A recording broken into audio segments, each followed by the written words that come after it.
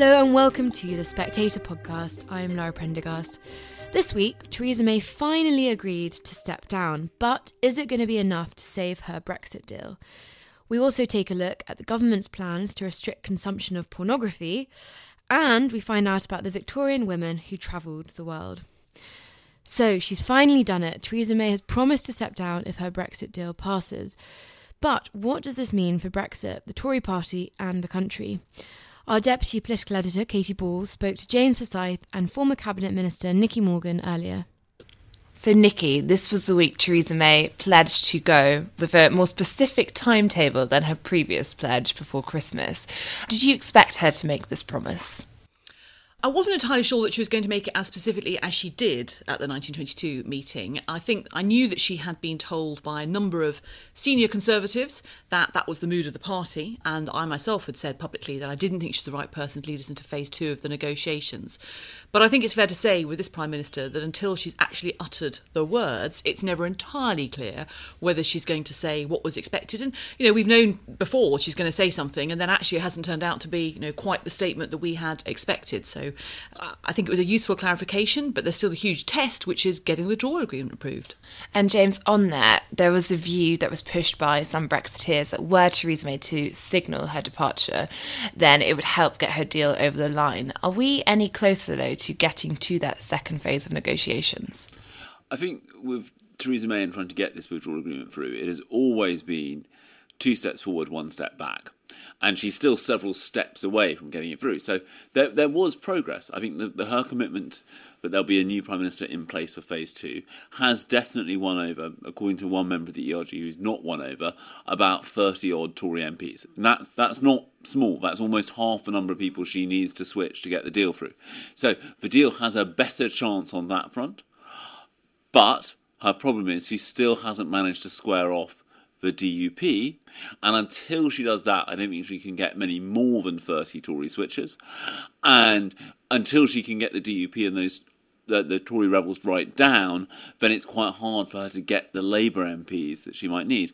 I also think there was a blow for Downing Street last night in the indicative votes, because it would have suited Downing Street's purposes better for this Norway Plus option, which involves continuing single market membership and thus free movement, to have done better than it did, because the Labour MPs they're trying to squeeze to vote for Theresa May's Brexit deal, they're not worried about a customs union. They all quite want that. So it's not helpful for the government that the customs union is the option that came closest to winning last night. And James, just on that and the issue of Labour MPs, another potential problem for the government is Theresa May suggesting she will leave if her deal passes means that we would expect a Tory leadership contest, and the expectation is that a Brexiteer would win that, perhaps someone like Boris Johnson or someone like Dominic Raab. And to many Labour MPs, that is a downgrade in the sense that the second phase of the talks would probably lead to a harder Brexit than they would be comfortable with. Do you accept that might put them off? Yes, and I think that is why ultimately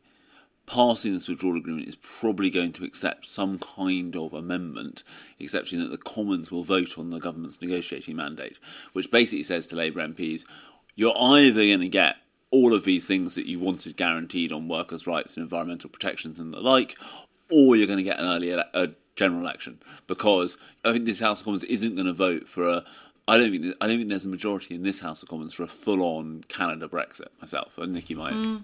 No, I think that is right. And I think, look, one of the things we haven't grappled with at all, actually, is how the House of Commons is going to scrutinise any future trade agreements. It's going to consume us in a way that I don't think anyone has really thought through. And Nicky, on what a future leader might negotiate, you've previously spoken in favour of a permanent customs union. You've also were instrumental in the Malthouse Compromise, which saw Brexiteers and Remainers come together, even though it hasn't quite flown with Brussels yet.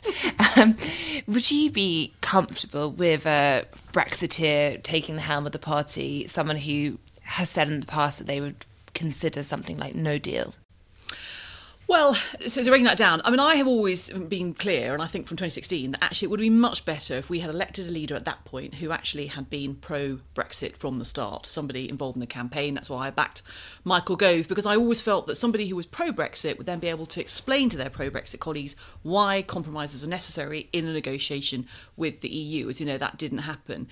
Look, I think I wouldn't be comfortable if there was somebody who actively said, look, we're quite happy if we have no future relationship with the EU. But I have to say, I think that's unlikely. I voted for a customs union last night. It's not particularly my preferred option. I'm quite happy with the Prime Minister's agreement. I'll vote for it again, which obviously takes us out of both the customs union and the single market, although I know there's debate about the customs union relationship the agreement might create.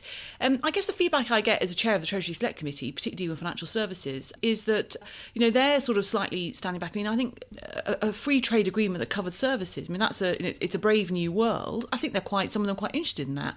They were actually more concerned, many of them, about the whole EEA EFTA idea, because you're more of a rule taker on services there. I mean, all this stuff is flying around. I mean, I honestly think that almost anybody we're going to choose as the next leader is going to bring a new, fresh approach to the future relationship and also talk about domestic policy too. And that's got to be a good thing. And when we look at those indicative votes, James, you touched on those results, but there was no outright majority for any option. As you mentioned, James, the customs union was the most popular. A second referendum wasn't that far away in terms of getting MPs to support it. We know that the creators of this plan to have more votes from Monday. Nicky, do you think this is beginning to be the basis for finding the majority in the Commons for something, or do you think it's more likely that MPs get behind Theresa May's deal? Well, I think what we need to know, and I think the creators of the plan for indicative votes were meeting, sort of on Thursday morning, is whether we're going to see the same options or different options or just the two most popular options tabled on Monday. I do think the Commons is finding its way towards the customs union. I mean, obviously the Labour Party have got their version of that. Are people prepared to move? I thought the second referendum thing was interesting. I didn't support it, but it talked about any withdrawal agreement being subject to confirmatory referendum, whether there's a compromise there, which is this particular withdrawal agreement. And because, of course, we know that Labour actually don't have a problem with this withdrawal agreement. It's the next bit not being detailed enough that they don't like. So, yes, we could find our way to that.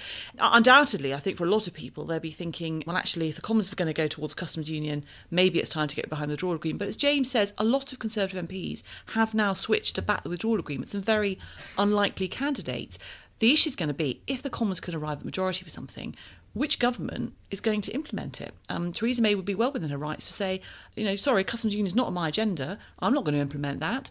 And then we'll be in another sort of big set of issues to deal with. And touching on that, James, this is the dilemma which is facing ministers, Conservative MPs, which is if Theresa May cannot pass her deal, if her promise to leave isn't enough to get enough Tory MPs, the DUP, Labour on side, and it begins to seem that the majority is for a customs union, there is an argument that the Conservative Party would be better having a snap election than implementing a Brexit, which they think would very upset their voter base and go against their manifesto.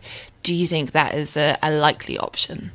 I mean, there is a considerable body of opinion in Cabinet that would prefer to go back to the country to have an election rather than accept a customs union. Now, I don't think you can dismiss this argument out of hand, because the Tory manifesto on which they all stood was explicit that they were opposed to a customs union. And I think to go and negotiate a deal that directly goes against one of your manifesto commitments, is obviously suboptimal, to say the least. I think that obviously the big question raised about that is, could you have a snap election with a leader who is committed to stepping down as soon as a withdrawal agreement passes? I mean, it would be a very, very odd election campaign, because although constitutional purists would say, you don't elect the Prime Minister, you elect your local MP, I think a lot of people would say, well, I'm voting for Theresa May for a few months, and then who am I going to get after that?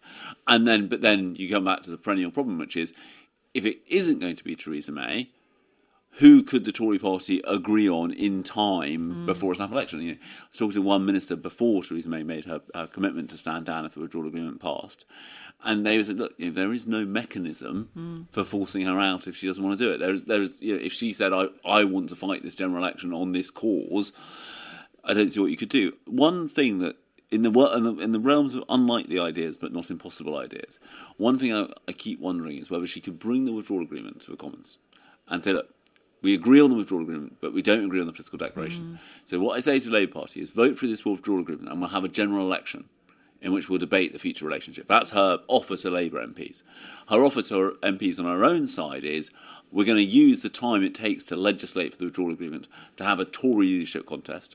So you will pick who leads you into that election against Labour and what their position is on Brexit. And this general election is what decides the future relationship because the House of Commons can't agree on that. The trouble with that, and I think I can see all of that, and look, the way traditionally we resolve impasses in politics is to have a general election, but the trouble is the country doesn't want to have a general election. There is absolutely no appetite for people out in the country. I mean, I think Brenda of Bristol will be multiplied, sort of 1,000 times over, be saying, what, general election? I mean, that's what these guys are there, is to sort all this out. I mean, the thought of fighting general election on customs union versus Canada free trade agreement versus, I think turnout would be very low. And there's also the fact that if you look at all the polls, and we learnt at the last snap election that polls can change quite quickly, but the suggestion is you would probably come out of it with a hung parliament, or at least a very small majority, which would then probably not solve the problem anyway. Precisely. And I think this is one of the big challenges, is how do you shift either the parliamentary arithmetic, the basis for finding a way through, and trying to build a bit of a consensus and to heal the divisions in the country. I mean, my inbox is divided pretty much into three. 52-48, no? Well, yeah, kind of, because, I mean, it's sort of, there's obviously people saying, just leave now, no deal. I've got people saying, for goodness sake, find a negotiated way through for withdrawal agreement, something like the withdrawal agreement, whatever. And then I've got a lot of obviously people make sure that Article 50 is revoked or have a second referendum and all the rest of it. They are fundamentally irreconcilable views. Now, Theresa May has suggested she will go. Obviously, if she fails to pass a withdrawal agreement, we could have her for a little bit longer. But James, when she does go, all the signs so far suggest that she'll be the fourth Prime Minister in a row to have been undone by the question of Europe. Can you see a way forward for the party where Europe won't be the defining issue for the next leader? Well, I think there's probably at least one more Tory Prime Minister is going to be undone by Europe. And then at some point you would think that you would get to a settled relationship and it would stop having this effect on the party because there would be a position. This is the issue that most divides the Tory party, and the conversation on it is different from on any other issue. Tories are normally a fairly pragmatic bunch, and yet you have people almost kind of readying themselves for martyrdom. It does make people behave in a different manner than almost any other subject. But that is now quite a small group of people. And I think what's really interesting is that we have seen, obviously, splits and differences of opinion on all sides of the party on Europe. Obviously, on the Remainer side, there's been a difference of opinion between the second referendum and those of us who, came around and said we'll support the withdrawal agreement. The ERG is obviously now split about supporting the agreement, or as you say, those that call themselves the Spartans. What's really interesting watching the conversation now between Conservative MPs, in the tea room and WhatsApp groups and everything else, is that I would have said actually things have shifted towards please just get this done, look at the polls, look at what might happen if there was a general election, in a way that is different even from 6 weeks ago. So I don't disagree with James's view that the next Tory leader, Prime Minister, Europe, because of the sort of future relationship negotiations, is clearly going to be fundamental. But I do detect now that the majority of Conservative MPs want to move on, and there is a desperation to talk about almost anything else. And bizarrely, we agree on pretty well everything else. So I agree with John Redwood probably most of the times on the economy. I agree with IDS on social justice policy. We all agree on defence and all that sort of thing. We are not in the position the Labour Party's in, but we have got to find a way through this. There's an interesting problem, though, for the Tory party, because it's got two different questions to answer in this leadership contest, right? One is, who is the best person to negotiate phase 2 with the EU?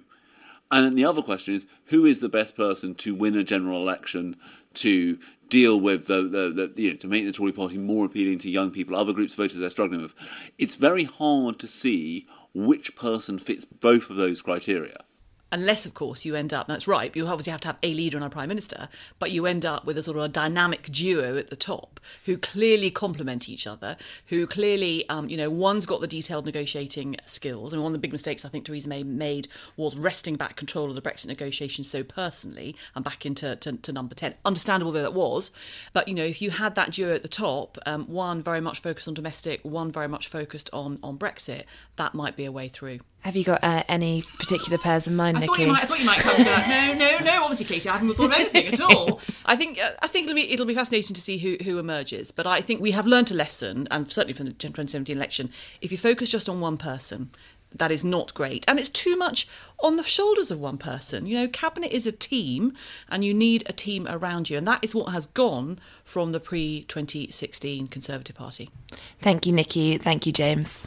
That was Katy Balls, James Forsyth and Nicky Morgan. And if you've enjoyed that conversation, you can join James and Katy every day on Coffee House Shots, our daily politics podcast.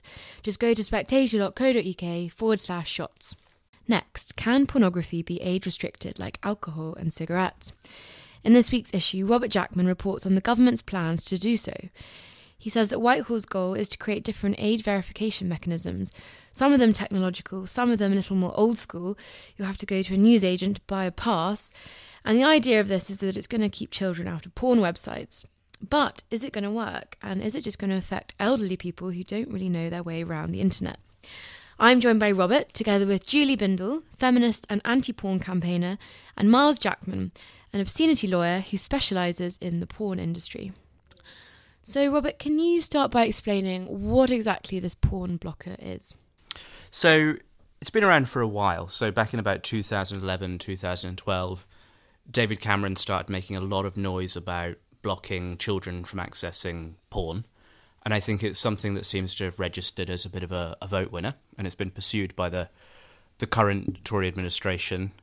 There's been a consultation, lots of people have flagged concerns, but Whitehall now says it's ready to go. So they say they've designed the first scheme whereby, with some big caveats, under 18s will not be able to access porn in the UK. And how's it going to work?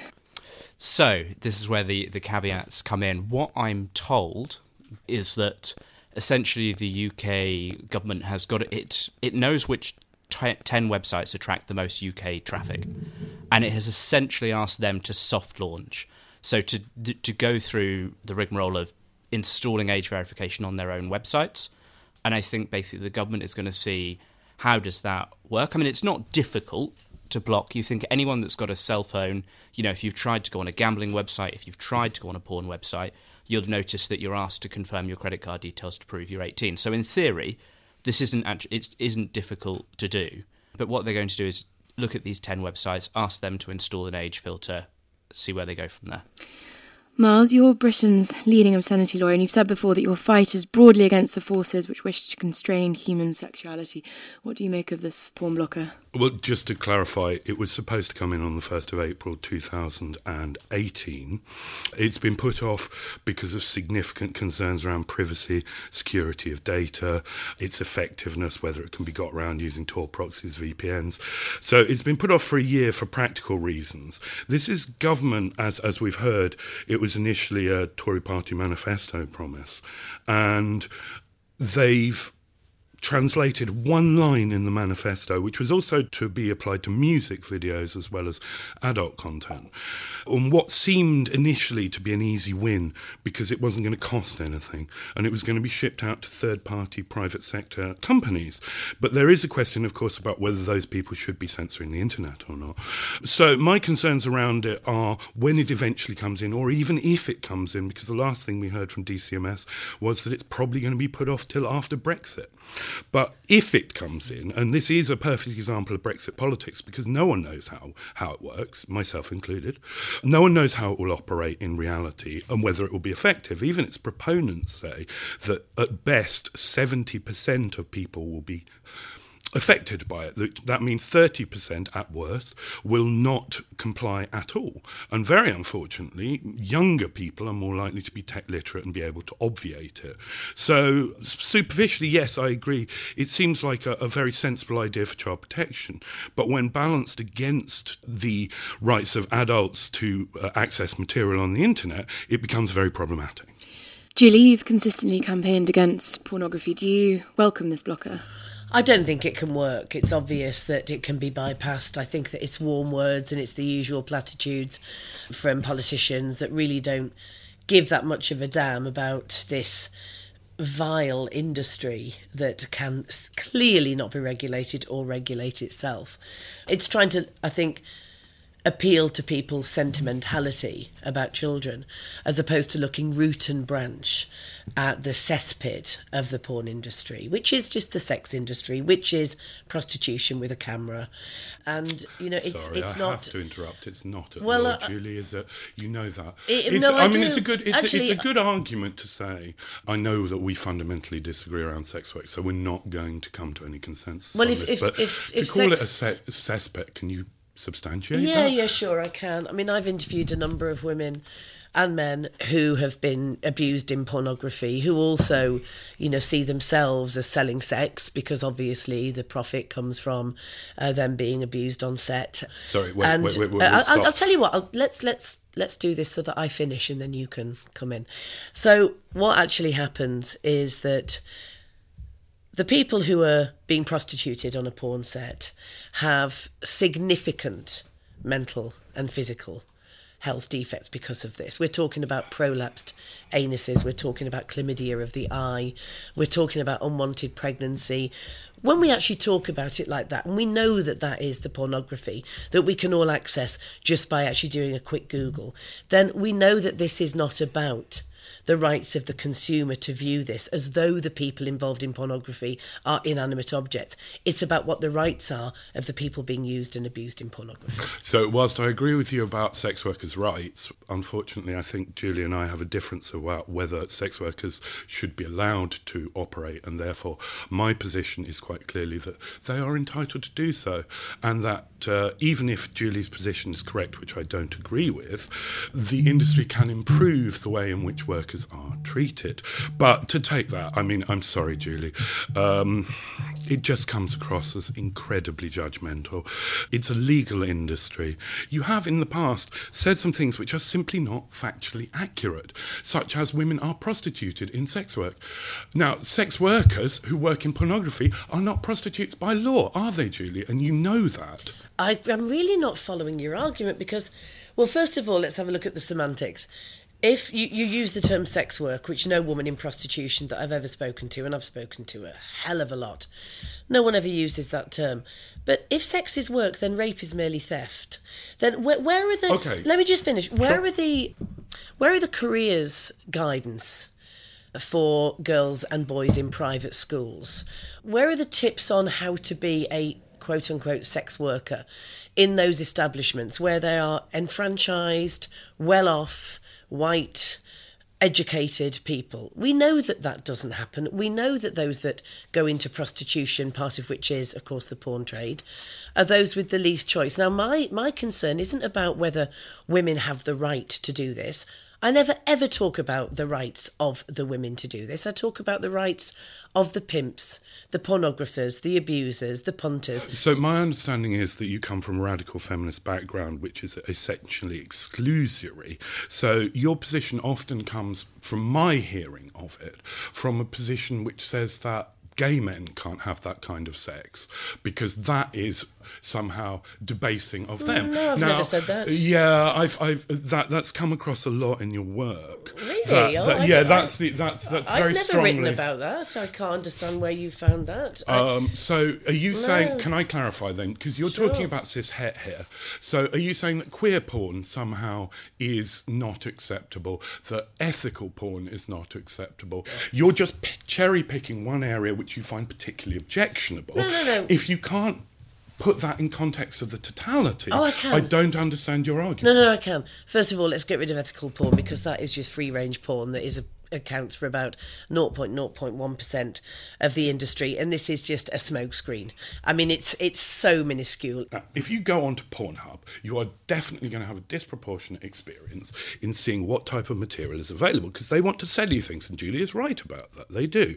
But that does not invalidate the rights of the people who have uploaded their own content to express their sexuality, whether Julie approves of that or not. Well, I think one of the interesting things, the more I looked into this, is I think that I think what's quite interesting is you've got websites like Pornhub where you do see the kind of porn that Julie is talking about. And, looking at it makes you feel quite uncomfortable. But interestingly, these websites are the ones that have gone straight to the government and said, we will work with you on this. And I think, there's a lot of people that are making more kind of conscientious, or as they see it, classy pornography. I spoke to two people, the second of which, the foot fetish stuff, we probably, for a lot of people, wouldn't even register as pornography. There's no penetration. And these are people that take their work ethically very seriously, but, they're really quite scared of this block because they don't know what it's going to do to their business, to their livelihood. I thought one of the interesting things is that a company like Pornhub, that, a lot of us would consider distasteful, there's some problematic stuff, there's a lot of issues with copyright on there as well from the queer community. They seem to be the ones that are playing ball on the porn block. So I think you've got this weird discrepancy where websites you might not describe as ethical in a to use a kind of upstream downstream, that in making the porn are playing a lot more ethical when it comes to the government. Myles, what do you think British attitudes to pornography are like at the moment? Do you think we're regressing, or will Britain ever be truly liberal on this issue? One of the problems is that people predominantly don't want to talk about their porn consumption. But MindGeek have said that based on their own data for Pornhub, they anticipate 20 to 25 million adults signing up to age verification in the first month. That's half the population of the country, adult, obviously. So my point is quite simply that we are much more liberal than we're given credit for. There are clearly forces which are progressive and regressive in this area, and there is a lot to do in the middle ground, which is about stigma, which is very problematic for consumers, for people practicing sexuality, for sex workers as well. The entire debate, unfortunately, has a fracture point between progress and regress, and privacy and stigma are very much cracks in that area. But I would say that, broadly speaking, compared to our European counterparts, we are actually quite a sexually progressive country. We just like to pretend we're not. I think it's almost hilarious that the porn industry itself, so MindGeek, that owns Pornhub and the like, was invited to the table to look at age verification. It would be like getting the tobacco industry to look at how to, educate people about lung cancer. It's clearly not an industry that wants to regulate itself. We know that the porn industry that bleats on about wanting to make sure that children are not being abused, and that they set up, for example, an organisation, Adult Sites Against Child Pornography, is funded by the porn industry itself. It's just a smokescreen, and it's window dressing, and that's why I don't think that this is going to work. Well, just a final question. Do you think there'll be some people, perhaps young men, who might welcome this block, just as a way of slightly kind of making it a bit harder to watch porn? It's so easy to watch porn nowadays. Do you think that they might welcome it? Of course, you've got a lot of people that don't want to see porn, but there are blockers you can download voluntarily that will do that, quite effectively. I think when it's been a while since I was a teenager, but one of the things I have noticed is that there's this sort of stereotype of young teenagers watching porn on buses, and I've seen it a couple of times, and they seem to watch it out of a sense of amusement sometimes rather than anything, which I think is problematic, particularly when it's porn that involves some kind of degradation, which, like Myles says, is even if it's consensual or produced for people that would never act like that in their real lives, these boys seem to find it quite amusing, which I think, and that's something that we need to counter through sex education more than anything. I agree. Yeah, sex education around consent, particularly around consent. Well, I'm glad we've found something that we finally all agree on. Thank you, Robert. Thank you, Myles. And thank you, Julie. And finally, you've heard of Lawrence of Arabia, David Livingstone, and Henry Morton Stanley. But did you know that in the peak of the British Empire, women also took on expeditions in foreign continents to explore and travel? In this week's issue, journalist Dee Burkett takes a look at these pioneering women. But, she says, while they may be inspiring, they were anything but progressive feminists. One explorer, May French Sheldon, cut off the feet of a dead Maasai woman just so that she could get at her anklets.